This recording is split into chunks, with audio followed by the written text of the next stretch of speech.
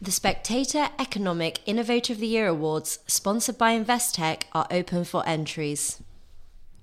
If you are an entrepreneur-led business bringing radical change to its sector, please apply at www.spectator/innovator.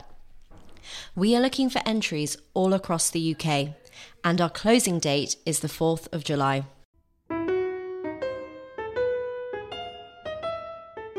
Welcome to Holy Smoke, the Spectator's religion podcast. I'm Damien Thompson.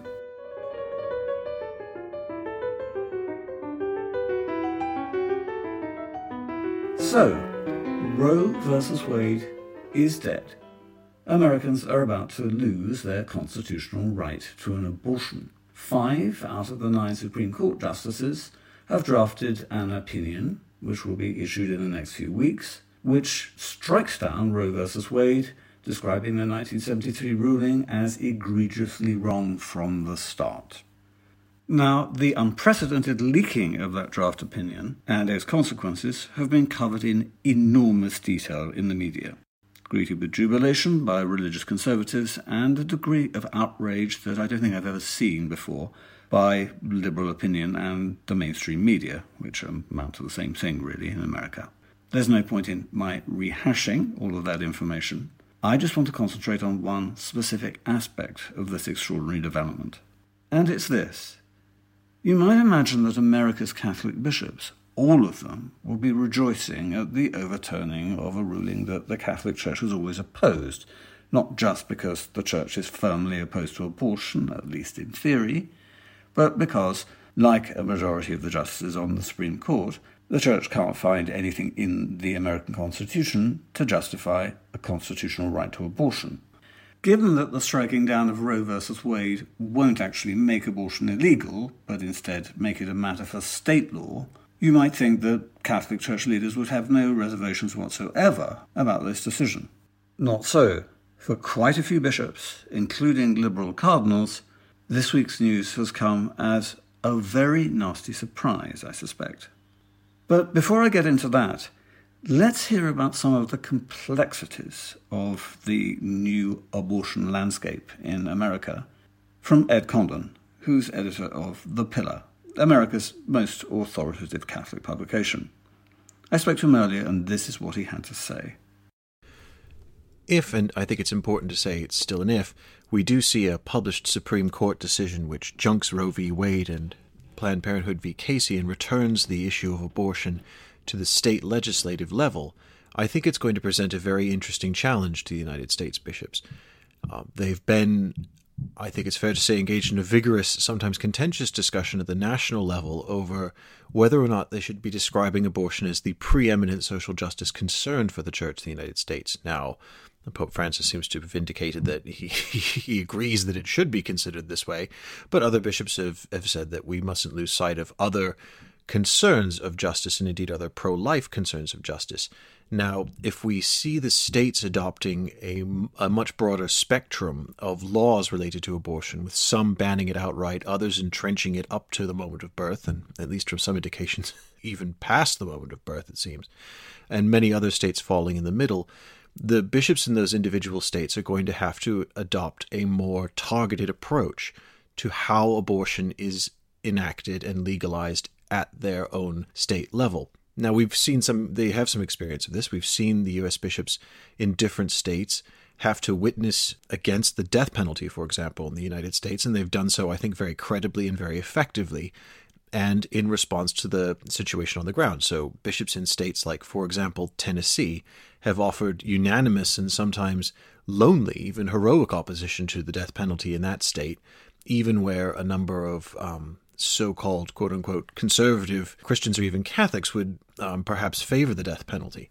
So I think we're going to see a lot of bishops have to adopt a similar approach in their own states where abortion remains in practice, while bishops in other states that will see abortion banned outright, for example, will, I think, have the challenge of pivoting to make sure that their pro-life witness takes into account this changed field. If abortion is illegal in the state of, for example, Texas, then the bishops of Texas will have to make sure that their witness against abortion becomes much more proactive, ensuring access to all kinds of health care and relief services and financial aid and pastoral accompaniment to women who would otherwise be seeking abortion. And I think having that holistic approach to pro-life witness is going to be increasingly important for the credibility of the pro-life movement, both within the Catholic Church and more broadly. So making sure that the bishops adapt their approach and their prioritization of, for example, lobbying for legislative change doesn't lose urgency, but reflects the reality on the ground of abortion in their own states. Now, I think at the national level, where we've seen fights at meetings of the U.S. Bishops' Conference in recent years over the use of language like the preeminent social concern for the Church, I think we're likely to see a resurgence of that debate, as some will presumably argue that it's no longer the preeminent national concern, but it's become a preeminent local concern in some places. Now, I think there will be a number of bishops who will be lining up to say that the Church's opposition to abortion is absolute, and anywhere that any abortion is being committed in the United States is an affront against human dignity and the natural law, and the Church has an obligation to speak at full volume against any abortion happening anywhere, and I think that's unlikely to change the general consensus. I think that a Supreme Court decision, I should say, is unlikely to change that consensus, even if there are some dissenting voices. But what will be most interesting is to see how bishops who have perhaps been a little skeptical about the use of the language of preeminence begin to oppose abortion in their own states if they find themselves in places like, for example, California, or New York, or Illinois, or states that seem likely to be at the harder end of legalization for abortion, and even trying to act as sort of magnet states for abortions that won't be committed in other states. How local Catholic conferences, local bishops' conferences at the state level, are able to speak credibly and provide an urgent moral witness in those areas while also attempting to enact real legislative change and lobby for a change of not just hearts among the population, but also change at the level of state law, is going to be a very, very interesting thing to watch. That was Ed Condon, editor of The Pillar, speaking expertly and, as ever, diplomatically. I'm going to be a bit less diplomatic, if you'll forgive me. It's well known that abortion is one of the most intensely politicized topics in American public life, so much so that it's essentially impossible to run for office as a Democrat if you're even remotely pro-life. What's less well known, I think, is the extent to which this battle is now being fought inside the Catholic Church, though it's being fought surreptitiously, and not necessarily as a straightforward conflict between people who are for or against abortion. 3 of America's most influential cardinals, above all Cupich of Chicago, but also Tobin of Newark and Gregory of Washington, are what I call Biden bishops, by which I mean that their loyalty to the administration precludes them from any criticism of America's second Catholic president as he becomes more and more stridently pro-choice, more and more open in his defense of late-term abortions as he gets older. Indeed, the president said this week, if the court does overturn Roe, it will fall on our nation's elected officials at all levels of government to protect a woman's right to choose, and it will fall on voters to elect pro-choice officials this November. In other words, he wants to make Roe versus Wade the law of the land. Perhaps we should say in parenthesis that President Biden's cognitive decline is such at the moment that perhaps one shouldn't attach too much weight to anything he says, but there we have it, it's on the record.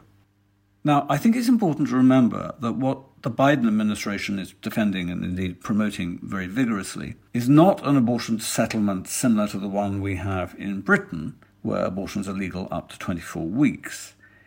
In various American states, abortions can happen right up to the moment of birth. That state of affairs would not, I think, be tolerated by British public opinion and would never be sanctioned by Parliament. So I have to confess it really is a mystery to me that a substantial faction within the US Bishops' Conference, led by Cupich, just doesn't have a problem with Joe Biden's views, or if it does, is never going to say so publicly, lest it in some way benefit the Republicans. I'm not going to say that they're secretly pro-abortion, though I think one or two may be, but I do think that abortion for them is a subject that must never be allowed to disturb their alliance with various progressive lobby groups with whom they enjoy a very close working relationship.